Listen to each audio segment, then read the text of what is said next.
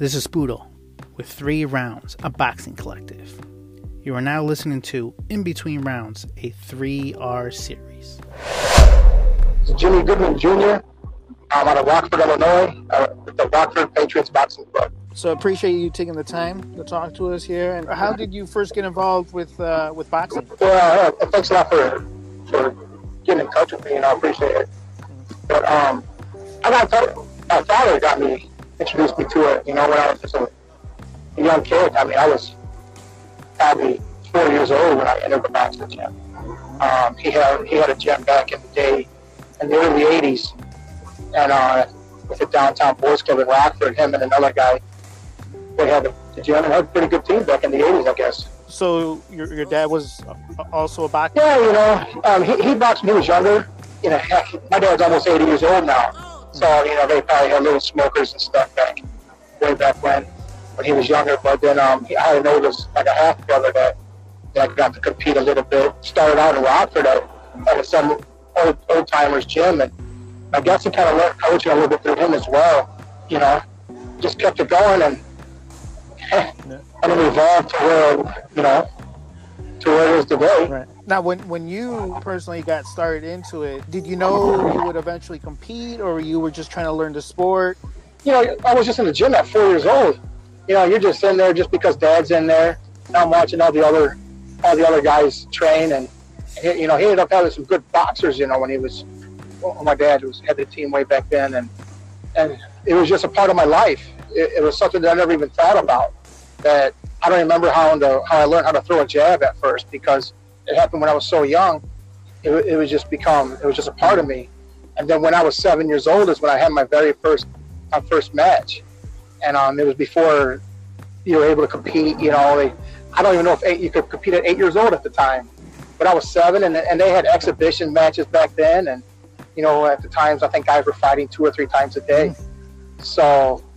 Yeah, I remember my first match. I really do. I can remember it today. I did pretty good. I've talked to a couple of boxers when they win their first match, it really gives them that boost of confidence to kind of continue going in there. How did you feel right after your first bout? And I did good.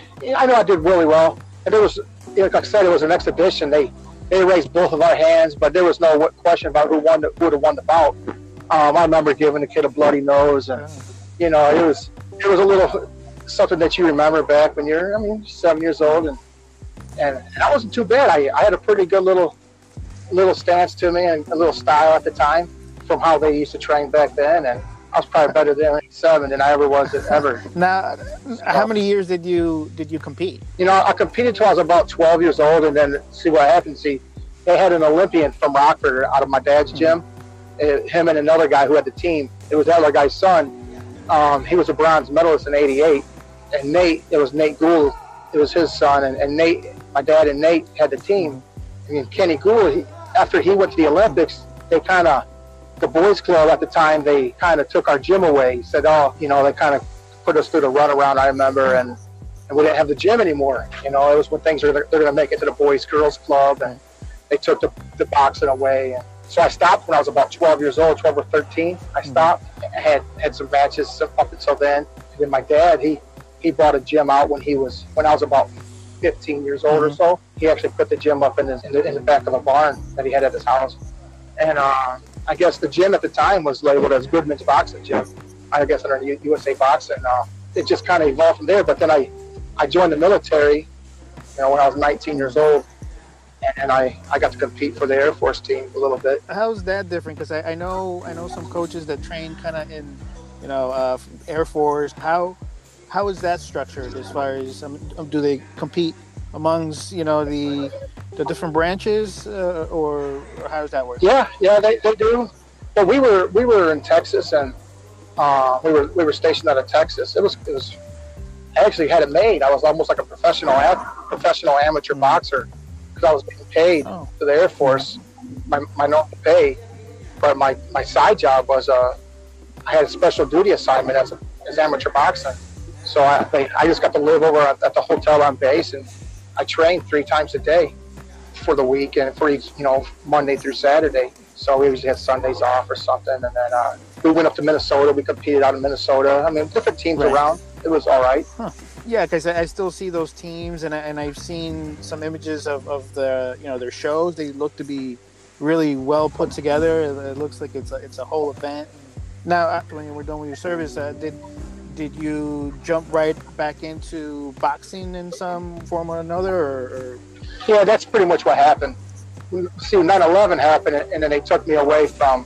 They closed all the extracurricular activities out of the military pretty much down. At least through the Air Force they did. So then they put me to work, and then that was into boxing. And it was like you got sent off to the Middle East, and then after the military, I went back home to Rockford.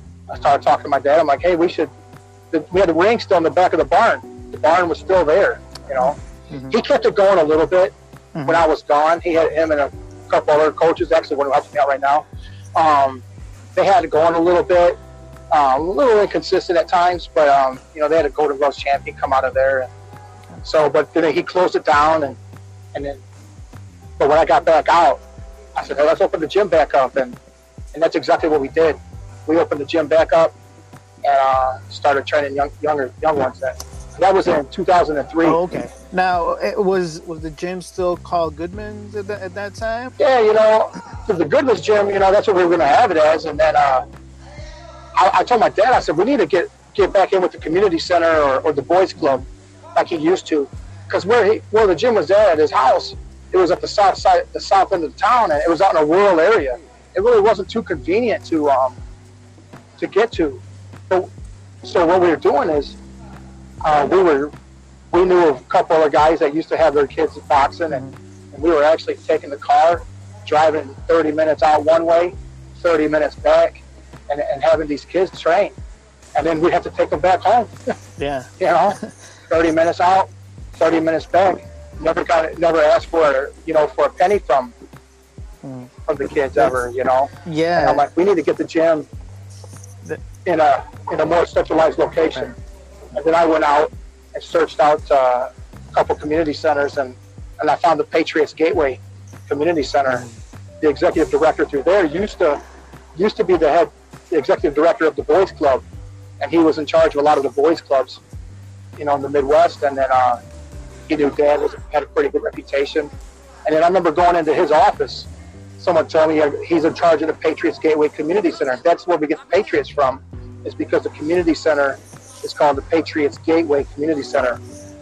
And so I never even heard of it. It was pretty new. When I got back at that time, it was only open to maybe a year or two. I walked into his office and I talked to him. He said, let's have a meeting with my dad and myself. And we went back, and I'll never forget. He was like, here's $1,000. He said, I'll get you guys some equipment. Here's $1,000 worth of equipment you guys can get. Awesome. Whatever you need. And then we'll work you guys in somehow to get you guys down in the center of Rockford. It's kind of that support from the community that sometimes you don't see lately, but that's great. You guys are located, isn't in downtown Rockford, or where are you guys kind of located? Yeah, it's called Midtown okay. District of Rockford. Not quite downtown, but it's the center of Rockford pretty much. I remember he was like, the director was like, man, we need you guys here in our building. And the building was like not old, but it was a brand new school, and there really wasn't anywhere to have a gym though. They had a gymnasium for basketball, but basketball players were using that pretty much every day. So then the basketball teams didn't like us because we ended up getting half the gym 3 times a week. So we pushed the basketball players. But here I am in a half of a gym, and I had about 50 kids, at least 50. Wow. And then we had a little storage closet. We ended up hanging about 3 heavy bags in the storage closet, 50 other kids out in the gym, making them do exercises and holding maybe the medicine ball or some pads up front. Did you have a competitive team since the get-go? Yeah, I actually did. Some of the kids that we had, we had a kind of like a core of 6 or 7 kids maybe. Had a couple boys, and we had like a little girl that was pretty decent at the time. Yeah, we started training, called up. I knew some people from back before when I used to compete, and got in and found out where some local shows were, took it off from there. But yeah, that's where that's where I had my eyes set on at all times. I knew we had an Olympian, and through me training with the Air Force team, we had some pretty good guys. We had a National Golden Gloves champion with us at the time, and a couple of pretty decent guys. So, and I had a background in wrestling, so it wasn't like I wanted to be just a good little local team. I had my eyes set on a higher level. We started out going back when the ringside tournament was going on, and that's the national tournament that we got to go to, at the time, because at the time maybe the Silver Gloves, heck, some kids go to the Silver Gloves, but Junior Olympics only took 15, 16-year-olds at the time. They didn't take the younger kids. Silver Gloves was the only one that actually took the younger ones, but the ringside tournament took everybody, right. So we went to the ringside and going there, it got you exposed a little bit to everybody else, and not just boxing, but coaching as well. Whenever I go out, I observe other coaches. I try picking up little tactics here and there. It doesn't matter if they're from Texas or Florida or California. Right. If I'm watching someone, I see that someone that's pretty decent, I'm going to watch their coach, see what he does. That's, maybe I can grab something from their arsenal and put it in my own. Now, how many coaches do you have in your team right now? Man, I got a good handful of coaches right now that makes the team that even much better. Right now, we got Coach William Sockwell, Jaime Sanchez, Coach Juan Flores. We got Coach George Cuco. We got Sergio De La Rosa. 6 to 7 coaches at a time, plus myself. We have 8 of us, probably all total. Everybody's not in the gym at the same time all the time. Is there anything that you look for, looking to get some help or something, to get another coach in? Is there anything you look for in particular, or? Yeah, boxing coaches, they're not like basketball coaches. Everybody and their brothers play basketball or baseball, even wrestling. You can get a lot of kids that help out. But boxing, boxing's territorial. And certain coaches have certain techniques and certain styles they want to coach. So I kind of adapt. I try not to have one set style of coach, but I have a certain way I'm going to coach and want my kids to train. But fundamentals, I just don't let anybody come in and say, hey, I'll come in and help you out. For one, you got to worry about safety. I just can't let someone come in. One of my coaches, he's more of a motivational coach. He doesn't know too much technique. I don't expect him to know all the technique, but he's there to keep an eye on kids, and where I'm more of a technical coach. I want the fundamentals done correctly. The other guys who came and help out, if they want to come and help out, it's time consuming, right? But because they don't get paid, we're not getting paid for this, so they want to come and put their time in, but they have some more intrinsic value that they get out of it by helping out the kids and watching them grow. Is there any attribute you're hoping that they will have, especially for a kid that might want to compete? Have anything that you look for? Work ethic. Work ethic is huge. If they don't have the work ethic to want to try to get better, to try to learn, you can always say, oh, you can't ever teach hard. We always want that, but if they don't work hard, you don't know what they're going to have at all, anyways. So that's the huge, probably number one aspect I want, is someone that wants to be there and wants to learn and wants to train. But if they want to be there and want to train, doesn't mean they're going to have the heart, though. Right. So they could train all they want and love the training aspect, but when things get tough inside that square circle, they're not going to have it. They might back down. So, but it starts off with the work ethic at any age. That's one of the good things that you learn in this sport, that kids can take, beyond boxing if they decide to do something else, which is a great aspect. When you started to have kids that were ranked with USA Boxing, first of all, do you recall when your kids started to get ranked, and then two, how much stock do you put on rankings? It's a feather in the cap always, when you see your kids ranked up. I don't put much stock in the rankings. It only can go so far. But what it does work though is, if you're ranked and you're going to box someone decent, theoretically, but I've had guys ranked up that are, just because there's enough kids in the division doesn't, there's 8 kids in the division and he wins one match, so he's ranked number 6, so I got the numbers. Yeah, so you can put how much you want to in that. So I don't really care about the rankings. It doesn't matter. All that matters is when you win the tournaments. That's all that matters. Nowadays, you win that tournament in December, the U.S. Championships. That's the one that counts. You know. But when I first started, you know, I didn't have all my coaches that I had. Right. It was me. It was me and my father. He was kind of even getting out of it. He was retired, and he was sitting in on them. And especially when I got to the center, I was the one down there a lot of times by myself with 30 plus kids. And then I had a couple extra assistant coaches at the time. They came later on, and they've helped me. Then it was one or two of us at the time, or maybe two or three of us going. So, but without those guys, none of it would have been. We wouldn't have been as successful as we are today as a team now. Because I feel we're pretty successful right now. We wouldn't be where we're at without their contribution to the gym. Yeah, I remember I had a couple of young kids that were pretty decent. The De Leon brothers, they were qualifying for the nationals, whether if it was Silver Gloves and maybe the ringside tournament at the time. They had a couple of them win that, and that's where, that's where it started off a little bit. A little side note: Isamari Aquino, she just turned pro, and I remember when I had interviewed. I spoke to her father, Mario, a couple of years ago, just to kind of do a little write up on Isamari, and now she turned pro, and she had her start with you guys, right? Yeah, her and her brother started out at our gym, and heck, I think even in the back barn. I think they were in the back barn as well. That's how far back it went. And but she was real little. They came in, and Mario was always, Mario was strict on them. He made sure they were well disciplined, and their dad, he had a lot to do with their success. The older brother and even her success. Sometimes parents can get overlooked, but we know that you got to have that support at home, and dad was always there for her. It's a unit, they're very united.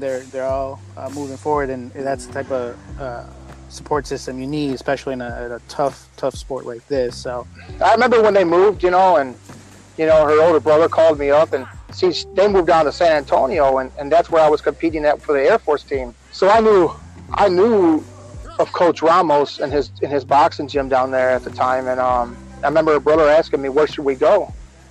And is there any gyms you recommend? And I told him, I said, you got to go to Ramos's gym. That's what I told him. I said, that's the gym you want to be at. He thanked me for it, and she did. I guess they went a couple places before that, and then they ended up going to Ramos's, and then she stuck it out with them, and I mean, he's the one who did everything, to get her where she's at today. I'm proud that she started with us. Right. It's flattering to know that you want to see someone that's been with you to be successful. It's, especially as successful as she was, as successful as she is, and it makes me proud, that she started with our gym. Touching a little bit on that, more generally, amateur boxers in general who are at that level, who are on the youth team and winning national titles and all that stuff. But when they do that, they do that crossover, that change to the pro ranks, it's very different. It's almost a different sport. It's different tactics, different ways of doing things. What would you think is the most difficult thing for an amateur boxer, a successful amateur boxer, transitioning into the pros? See, I never fought pro, or some guys might have a little bit thought process on what they could have, but on the outside looking in, and before I even have guys, I've had kids that turned pro, but I wouldn't have ever suggested it. But you got to be strong at the pro level. You got to have the strength, and you got to be able to take that shot. You're using 8-ounce gloves now.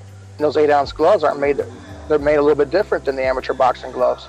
You better be strong, be ready to take a shot, because you're not getting hit by kids anymore. You're getting hit by grown men or grown women. Let's bring it back to the amateurs, and we touched on it a little bit, where seeing how tough boxing is and how many sacrifices that need to be done to run a successful competitive team.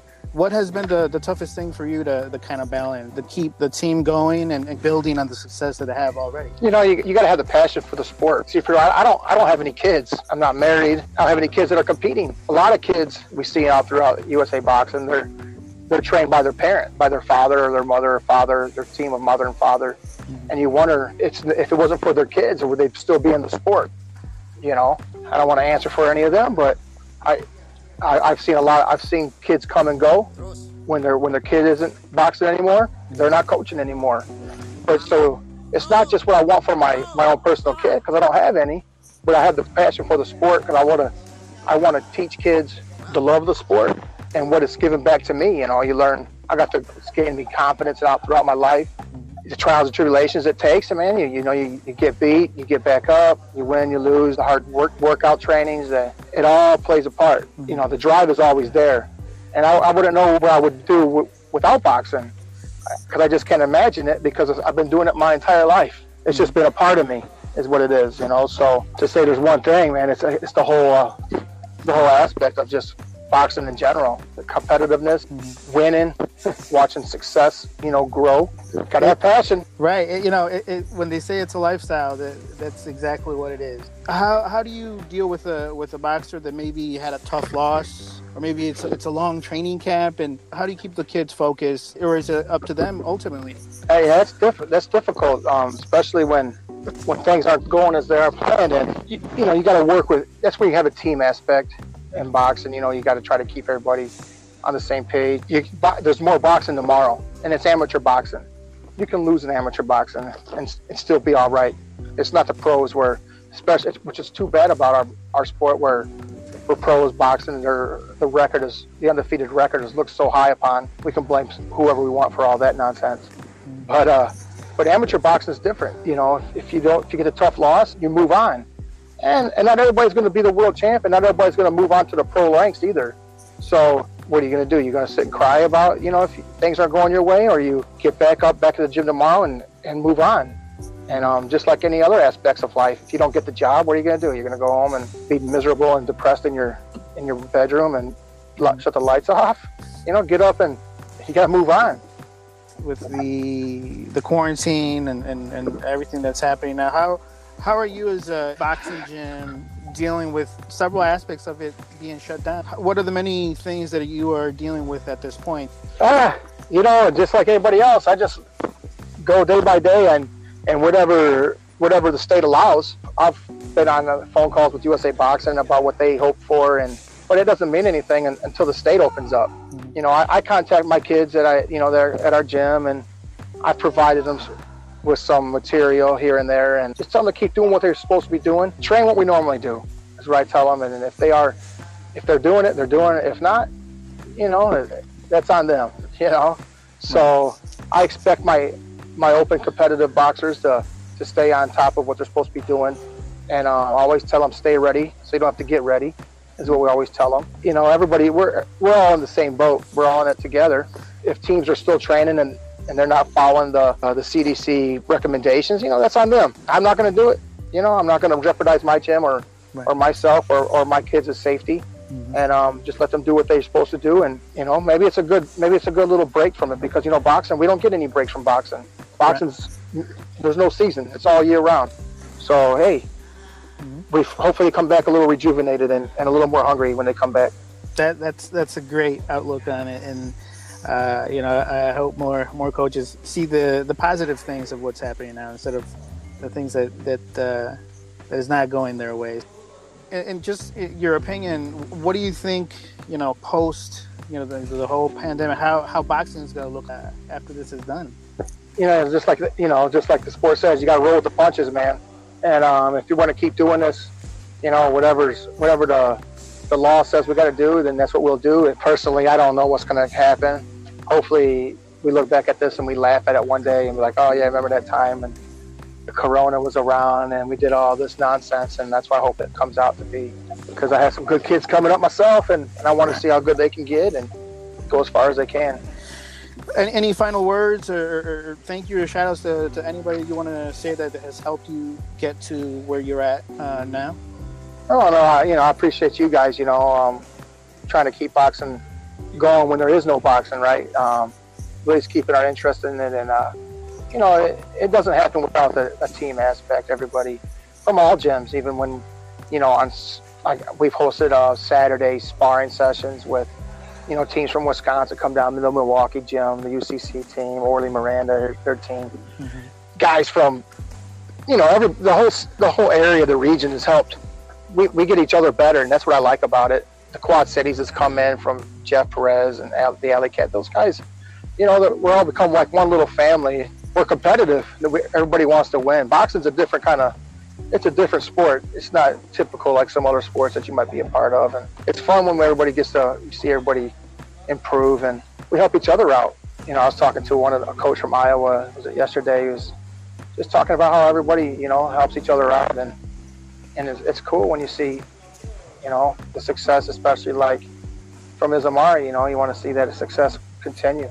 All right, Coach. I do appreciate your time. Hopefully, everything goes back to normal soon. It's kind of like you said. It's kind of strange to not have boxing, but you know what? I think a lot of people are going to take advantage, just kind of recharge, and when to let the gates open. It's some of those matches are the bouts are going to be very, very intense. So, looking forward to see that. This is Spoodle with 3 Rounds, a boxing collective. You are now listening to In Between Rounds, a 3R series.